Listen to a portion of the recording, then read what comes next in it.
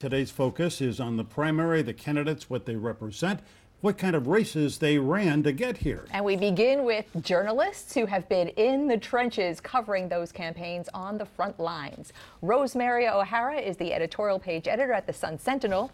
Nancy Ancrum is the editorial page editor of the Miami Herald. Rene Pedrosa is a political reporter with America Teve and also heard in South Florida on the radio. Rene, I said that for you. That makes my day. Thank you for the invitation. So great to have everyone here. Boy, have we had some fun for the past couple of weeks, and now it is all down to the ground game. Yep. Yes. All right, so let's, shall we talk about polls first? We can, sure, absolutely. Let's put up some polls. This is, you've seen so many polls, an aggregate, an average of polls. Let's start with the Democrats for governor. The Democrats for governor in the aggregate, Gwen Graham, take a look at the screen, 26%, a solid lead in the average of polls, again, over Phil Levine and Jeff Green and Andrew Gillum. Let's talk about, Rosemary, the up and down polling.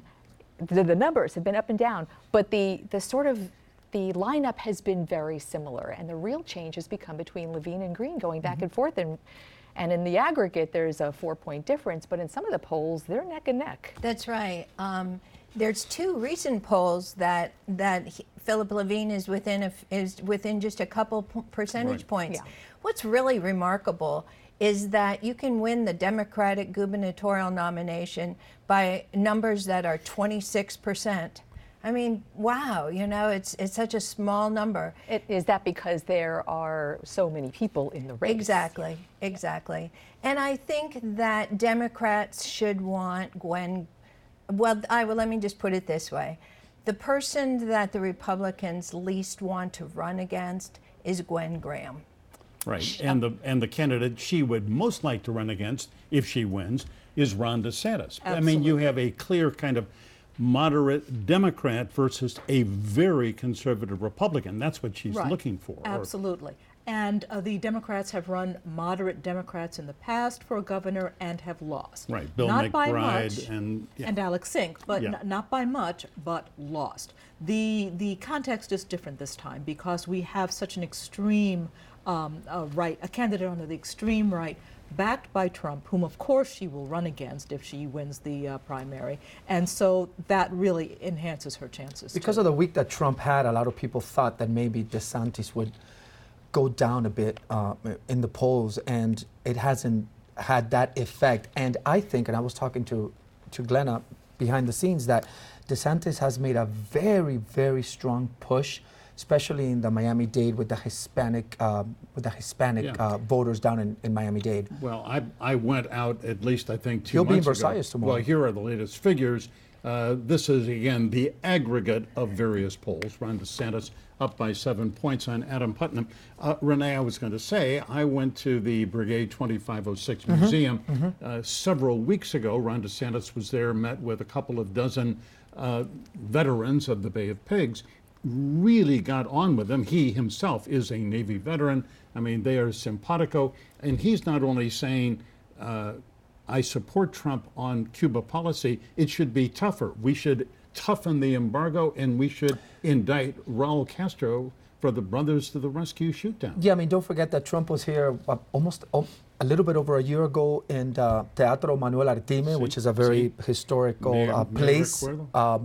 And you know, he talked about all this strong hand with Cuba. Not a lot has happened, obviously, because of everything that has happened in the government. But DeSantis went on Radio and Teve Martí about 2 weeks ago, and he. I mean, he's well liked because of the Cuba policy with the with the Cuban vote, and at least. That's the only time you're going to see the GOP candidates in Miami-Dade because it's such a solid Democratic vote, except for that solid Cuban exile vote, and Adam Putnam was here too. I just was going to say he is preaching to the choir, and what we really need to see is what does he say to people who are not naturally his candidates, and that's what we're waiting to hear. That's a good point. And it's remarkable, though, to have seen the comeback that Adam Putnam is making. Right. And so while Ron DeSantis is really good on television and making his case, Adam Putnam knows this state so well, the byways and back roads, and And if he, I mean, in some of these polls, he is within a couple percentage points.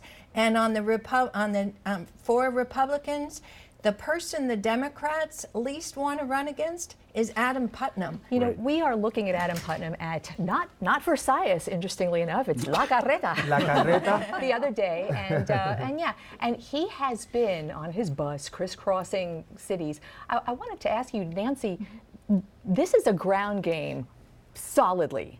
Despite DeSantis is on the air, DeSantis's ground game, although he's been city after city, it's not like Putnam's ground game. No, I mean, that's a absolutely solid, organized ground game. It's Can you win a race in Florida on the ground? He is within striking distance of DeSantis. And as Rosemary says, he knows the nooks and crannies. He is a flawed candidate like just about everyone running, but he knows the nooks and crannies of this state. And he also has been grooming himself for this run for decades. Do you ladies think that his numbers went up a little bit because Trump backed DeSantis up, and maybe this is a jump, sort of like a vote against Donald Trump? I think as time goes on, people are getting a closer look at each candidate and making their decisions late in the game. Right, the undecideds are starting to decide. And they are breaking kind of, I think, towards Putnam. Rosemary, let me ask you all, but let me begin with you. It seems to me that there may be, and I hate this phrase, but a paradigm shift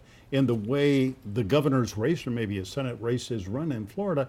Ron DeSantis campaigned on Fox News. Right. He has no ground game. Right. As opposed to Putnam, who went to every church barbecue supper, who went to the Possum Festival. I mean, he is in 67 counties. Right. He has been in all of them. And he knows Florida well, but you do not win statewide election in Florida by going to the Possum Festival. You have got to be on television. And that's what Rick Scott showed us 8 years ago with $76 million. He wasn't on the ground. He was on TV. But we're at the point right now where the candidates have got to deliver their votes. Right. I agree with you up to a certain point. I personally enjoy seeing them on the ground.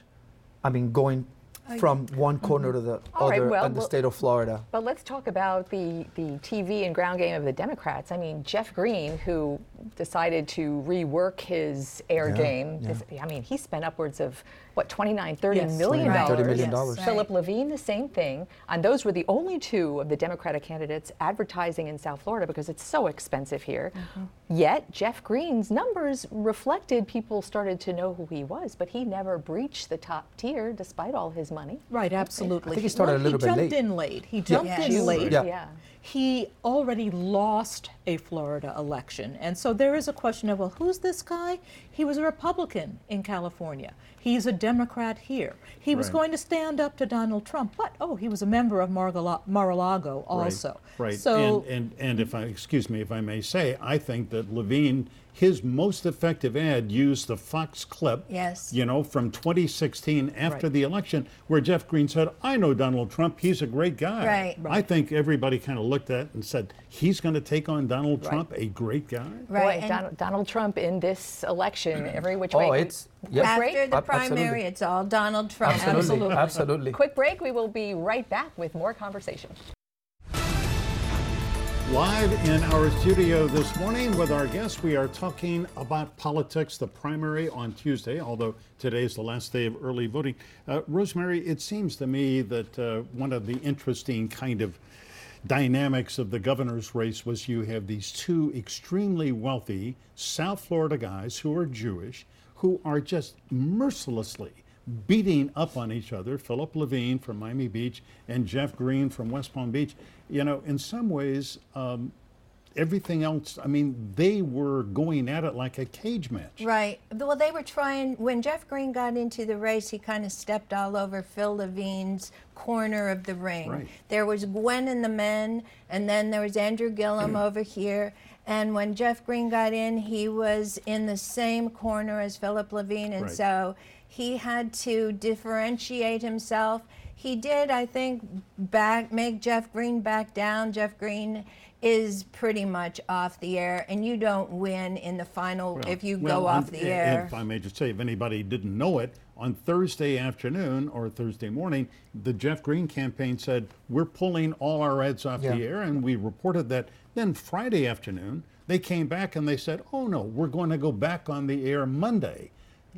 That's kind of a move that you say, what are they thinking? That's amateurish. Yeah. That's amateurish. That's childish. You're right. Yeah, exactly. You're right. You know, and I also think that at this point, as people, again, those undecideds take a look, they see, you know, Levine has been an elected official, for good or for ill. Right. He knows his way around lawmaking, around policy, around getting something done. Nancy, he started this campaign way back when. Right. He's been at this campaign for Right. And so what, has 6 months, 7 months? Well, same you can know- be said for Gwen Graham, who started Exactly. a year Yes. ago May, Exactly. who's been a congresswoman, and Andrew Gillum, who Right. is the mayor of Tallahassee. You know, today the Souls to the Polls event, he's out there, he's working it today in South Florida. They're talking about a surge, an Andrew Gillum surge, and you see the surge, but he's still in this aggregate poll at what, 15%? You know, yeah, I- 15%. Well, he which started is- from pretty far down. Yeah, Yeah, and so- I like that he's you know, he's back in his hometown. I think he's generating a lot of buzz within the black vote, which I think it's very important. So I whether he loses or not, I think He's he charismatic. did a well I'm- job. He's very charismatic. Yeah, I yes. would say and the fact that he's- he's in his hometown today, I he- love it. He would be a candidate for lieutenant governor, I think, possibly for somebody. I mean, who knows? But we will Well, see. you know, Yeah, I I've think heard that yeah. there's bad blood though between he and Gwen Graham, in part Right. because he took this money From from this this dark third- committee yeah. Right. that Yeah. That's went true. after her. So I don't That's know. true. No, you're absolutely. If we can, let's take a minute to look. I want your thoughts on the Senate race. I mean, there are primaries with really kind of non-existent opponents. It's going to be Bill Nelson and Rick Scott. Friday, Governor Scott was in South Florida. I went and tried to interview him. He's fairly non-responsive, and he went off, as you would expect, on Bill Nelson for this threat to the integrity of Florida elections, which Bill Nelson talked about 2.5 weeks ago, but has yet to show any proof. And Governor Scott is really, I think, making some ground, hammering yes. Nelson about that. He yeah, jumped the that- gun. He basically jumped the yes. gun without the evidence. I think that he was hoping to at least lay a foundation that the Trump administration is not doing anything about, Right. nor Congress, not doing Right. anything about protecting our elections, and trying to instill that kind of fear, legitimate fear, but without the evidence. If we Meanwhile- can, we have the soundbite of what Bill Nelson said a couple of weeks ago that began this. If you've got it queued up, let's hear Bill Nelson if we can. Already penetrated certain counties in the state, and they now have free reign to move about. Boy, free reign to move Yeah, about. that- Yeah, Now, that was the line that Yeah. went too far. You don't Right. win The by fact- scaring people Yeah. to Yeah. the polls And like we that. do know the Russians have previously gotten Absolutely. into the system. Absolutely. It was the free reign to To move- Exactly. makes it sound Yeah. like right now they're Exactly. And doing I didn't realize this. As I was coming to the show, I was doing like a little dig, and I didn't realize that Rick Scott beat Alex Sink only by 1 Right. point, Yeah. 2010, Yeah. and in 2014, Charlie Crist by 1 point That as sets well. up why every Yes. vote Yeah. is so critical, Exactly. especially in Exactly. these states. And going into that last weekend with Charlie Crist, he was losing. And so he, to the point of, you got to be on television and saturating the airwaves. And in the last few days of that last gubernatorial election, Rick Scott eked it out by being on television in a big way. You know, can we go back to the Senator Nelson? It's become such a political football now. What did he say? Did he reveal secrets? Did he misspeak? But I think really all voters want to know is not what are we going to think about how it got.